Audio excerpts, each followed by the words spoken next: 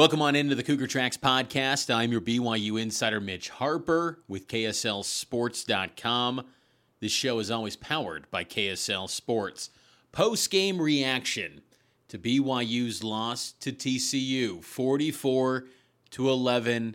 And honestly, I don't think the score was as close as it would indicate. That's how big of a beatdown it was, as the Frogs just rolled through BYU on Saturday afternoon. It was a beautiful day in Fort Worth. The weather was amazing. It was brisk fall weather, a little bit of a wind, and it was just amazing weather. But that was the only thing that was pretty about this game for BYU. Let me just say this, though, real quick. So I was at Ammon G. Carter Stadium, first time going to that stadium for a game. I've seen the old stadium before, never gone to a game. That was one of the nicest stadiums I've ever been to in my years going and covering and attending college football games. That was an impressive facility, and I got to say, that is something that you got to think has to be inspiration for BYU, knowing what TCU Stadium once was, how bad of a stadium it used to be, and then you get some Big 12 money, you make that transition to the Power 5, and then you completely overhaul that stadium. The facade was amazing. Everything about it was really nice. I just had to say that because I think that's a direction BYU needs to improve when it comes to stadium going forward. But they need to improve a lot on the field, as that's point of mind for BYU coming out of Saturday as they fall to TCU 44-11. Where do you begin? This was a downright mess in all three phases of the game. And how does this happen out of a bye week? That was one of the questions that I asked myself, and I asked Kalani Sitake after the game. You had a full week. Remember, the dynamics of this game was TCU reeling, 2-game losing streak, new quarterback. BYU had a bye week. They were playing physical. They felt good. They were where they needed to be at this point of the season. And then you roll into Fort Worth, and it was very similar to that 2008, 2010 games where you just get steamrolled by the Frogs. And it was from the opening kick. Opening drive, Keaton Slovis throws a pick six, and away the Frogs go. BYU never responded. I think another thing, too, that was interesting about this game was that BYU's typically been a resilient bunch. They've responded well when faced with an early hole. Now, you'd ideally like to not see them get into that early hole, but they've always bounced back. This one, they never did. On the day, TCU had 584 yards, BYU 243. Passing yards for BYU 152, rush yards for BYU 91. Second highest rush total of the season for BYU. TCU's stat line: 447 through the air, 439 of which was with redshirt freshman Josh Hoover in his first career start, 137 on the ground. I get the sense that BYU thought they were going to continue to run the football a lot with Josh Hoover. That was not the case at all. Earlier in the week, Jay Hill, defensive coordinator for BYU, said that he didn't feel the scheme would change much. It changed quite a bit because they threw the rock 58 times with Josh Hoover. I was saying a little bit in the KSL Sports Zone interviews that I did throughout the week, I felt like Chandler Morris was not as good of a passer as Josh Hoover. I was watching Josh Hoover's huddle film to kind of get a sense of how he looks as a passer. Really impressive. And man, the impressions carried over into Saturday as he lit up BYU. Keep in mind, the Cougars were down Camden Garrett, who was sidelined with an injury, an ankle injury that he's been dealing with the past few weeks. He was seen on Wednesday at practice limping back to the student-athlete building from the IPF. So there were some questions about Camden. The secondary also took a hit with Tanner Wall, who's dealing with a right arm injury. He was in a sling or a shoulder, something along those lines, an upper body injury. BYU secondary short on personnel right now. Maury Bamba got the start. They attacked him early and often. Maury's going to be a good player, but I don't know if he's ready for that stage yet. And the speed of TCU just stood out once again. That's why I asked Kalani Sitake on Monday, How is BYU going to respond to the speed of TCU? Are they ready for that? They were not. BYU is a quicker team than they've been in years past by BYU standards, but it's still not quick enough for the Big 12 and this TCU team. Big 12 football, can anyone figure it out? I simply can't. Think about the schedule on Saturday. 4 of the 5 teams that won were underdogs. The only underdog that didn't win was BYU. This league is nuts, man. So when you think BYU's down and out, look, crazy things can happen in this conference. No one can maintain consistency outside of Texas and Oklahoma. But what's concerning about Saturday's loss for BYU is that it feels like a game that rewrites the projections, the outlook of the entire season. And all the good fortunes that were built up in the first month completely got shattered on Saturday in Fort Worth. BYU retooled the offensive line after a month of saying the offensive line's okay, they've done a good job. They go to Connor Pay at center. They go to Paul Maile at left guard. They go to Waylon Lapuahu, who's dealing with a bit of an injury. He's back. He goes to right guard. Braden Keim at right tackle. Kingsley at left tackle. What I don't understand about that move, and look, I think it was the right decisions to make personnel-wise. That's how the starting 5 should be. Why wasn't that the 5 from the get-go in week 1? Why didn't you have Connor Pay there, who took every center snap in spring ball?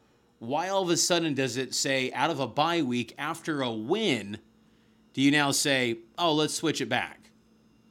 When these issues have been going on since week 1. This was not just a sudden thing over the bye where it became, well, you got to make this change. Like, it was an issue in week 1. It was clear as day. But they kept trotting it out.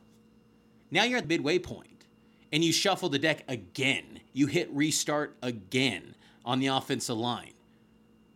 The seat's got to be warming up a little bit for Darryl Funk. It has to be, the offensive line coach for BYU, because these sort of changes, I like the personnel change. I do. And I think long-term it's going to work. But why was this not the move from the beginning? Folks like myself, Matt Biamonte, we were saying on our show, this is what the lineup should have been from the beginning. Connor Pay took every snap in spring ball. He's a better center. He's going to play in the NFL as a center. Still, it didn't lead to much of a pop in that first half. The 91 rushing yards BYU ended up with, most of that was in the second half, and the game was just out of sight and out of mind. Once TCU scored that touchdown on the opening drive in the third quarter, game was over. It was done. I mean, it was done after the pick 6, let's be honest. But any hopes of a comeback in the second half were laid to rest instantly, and that was quite a statement by TCU to come out of the gates, third quarter, put together a nice drive, and just lay the hammer down on BYU. And you got to think, too, this TCU team, it wasn't just kind of fluke plays where they were having success like Arkansas did. Arkansas popped a big run, and it's like, oh, no, BYU's down 14-0. TCU just fast pace, up-tempo, 7, 8, 9-yard drives, touchdown. TCU was shooting themselves in their own foot, too. Went for it on a 4th and 1 in their red zone. They had a shotgun look with no backs in the backfield, 5 wide. What are you doing? I mean, that's why they're one of the worst red zone teams in college football. TCU could have probably put up 60 in the game. BYU took a real step back defensively. They had no answer. BYU does not want to face a Kendall Briles offense again, I can tell you that much. Kendall Briles loves facing BYU. He was the OC for Arkansas last year. 644 yards with Arkansas last year in Provo. Today, 584. Dude called over 1,000 yards worth of plays against BYU with 2 different DCs. I thought LJ Martin struggled a little bit too. And it wasn't just the lack of, high number of rushing yards. I thought he wasn't running with much violence like he did in week 1. I don't know if it's a case of he's overthinking it, or it didn't feel like he was running with that same burst that we saw in week 1 against Sam Houston. Now, look, it could be a situation where, He's a little bit nicked up, and, everyone's kind of sore and bruised. It happens. You're at game 6 in a Big 12 schedule. That's kind of to be expected. But that was a little bit discouraging. I thought Miles Davis gave some good snaps, but when he played, his first run was a first down, and you go, why didn't he get a look earlier in the first quarter? Again, I thought Keaton Slovis, too, he had the worst game of his BYU career as a BYU Cougar. Far and wide, the worst performance from Keaton Slovis to this point. 15 of 34, 152 yards, 0 TDs, 1 interception, completion percentage 44%. Ugh, that was not good. And about 80 of those yards for the 152 was on 2 plays, one of which was a 38-yarder to Chase Roberts on a 4th down. That was a big play by Chase, and then a 42-yard explosive play to Parker Kingston in the 3rd quarter. It was not a good day for Keaton Slovis. Nothing was working for him. I thought his passes, there was just something was off with the way he was throwing the football. Because typically, he's not been accurate precision. He's not in the 70% threshold. He's low 60s coming into the game. But a lot of his throws were just behind the receiver, maybe a wrong route. There was a miscommunication. He overthrew some receivers.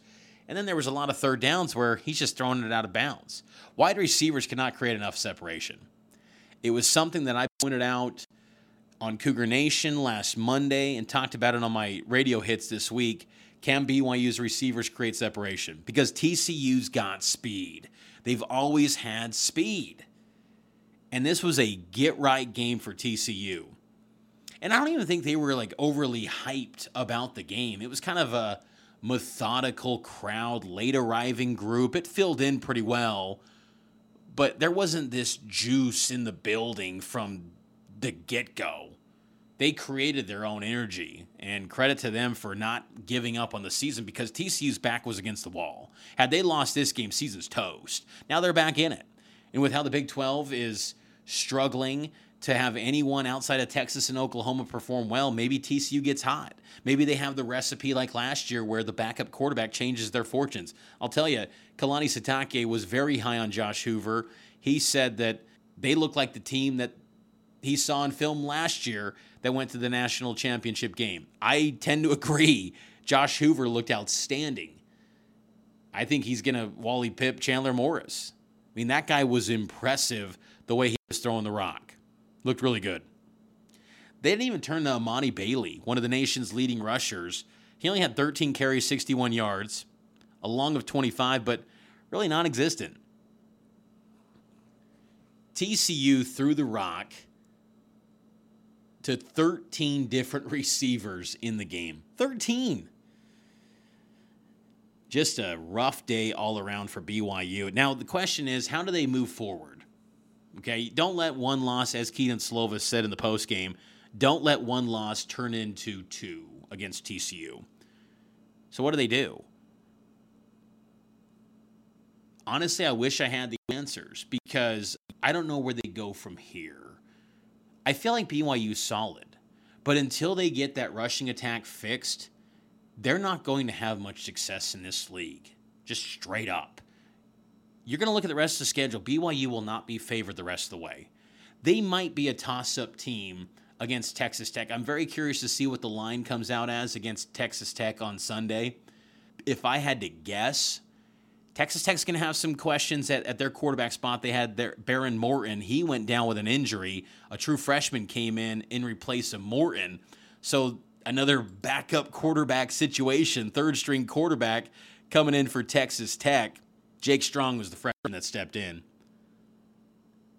I would guess Texas Tech's probably a 3-point favorite over BYU. The home element gives BYU a chance, but they're going to be an underdog, and they're going to be an underdog against Iowa State because Iowa State's coming on strong with Rocco Beck. They're forgetting about Hunter Deckers now. They're figuring out their identity. They're a tough football team. They're 3-1 in the league right now.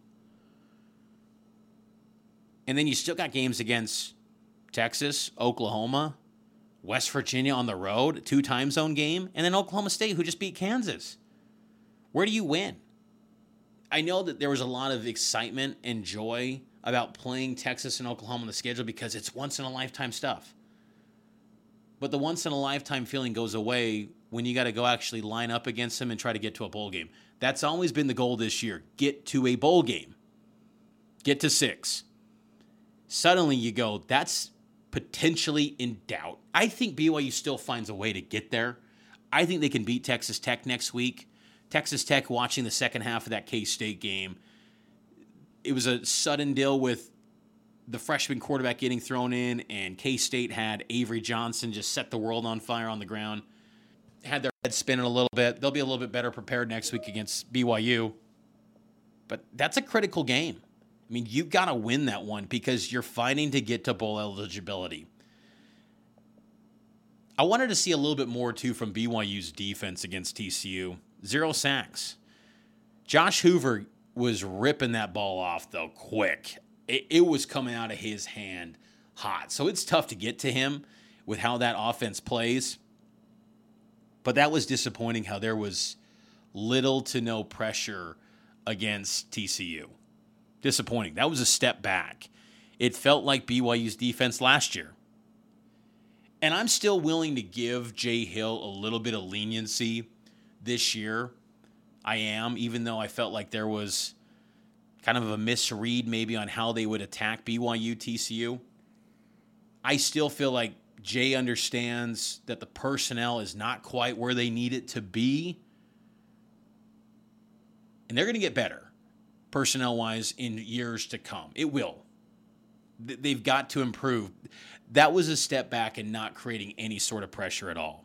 They had 2 takeaways, one of which was from Eddie Heckard, who made an athletic play. Siali Acera, a freshman, in his first game action. That was a great moment for him. That was one of the few bright spots of the game. But all in all, just a tough day for BYU, and it's just one where now you're in the grind of Big 12 play. You're starting to realize it. And on the outside, this is why, again, you never look at teams based on a logo, based on a brand, because people look at the TCU logo, the brand, they say, oh, it's an afterthought. They got smoked by Georgia. They're not that good. Watch how TCU operates. They've transformed their program since the Mountain West. Like, they look and feel like a big-time program. Even though they might end up 7-5 this year, the way they operate feels big-time. And that's something to me that BYU has to aspire to become. They cannot just say the BYU way will get it done. It will not. This league will eat you alive if it's only the BYU way. Now, stay true to your identity, yes. Stay true to the values and the core principles of what BYU is and always will be. Absolutely embrace that and own it to the Big 12. But you have to act in a faster manner. You have to update everything in terms of your facilities, your aggressiveness in the recruiting trail, the transfer portal. It has to get better because more games like this are more often than not going to happen in the Big 12 than people realize.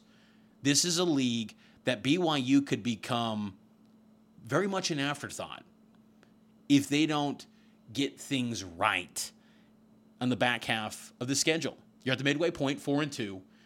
You're still in a great spot to go get to a bowl game, but you got to find a way to get some upsets to get to bowl eligibility. And just BYU's never been in this predicament where you're staring down a schedule where you have 6 games where you're probably an underdog. Name a schedule where that's happened. It never has. Maybe 2004 when the wheels were completely coming off, but even then you'd still have games against UNLV. You'd have games against Colorado State. I mean, I know they were in their kind of heyday with Sonny Lubick, but you know what I mean. I mean, that was a different deal where even with those bad BYU teams, you'd still have games where you're a favorite because you got the bigger lines, you got the better personnel overall in a league like the Mountain West.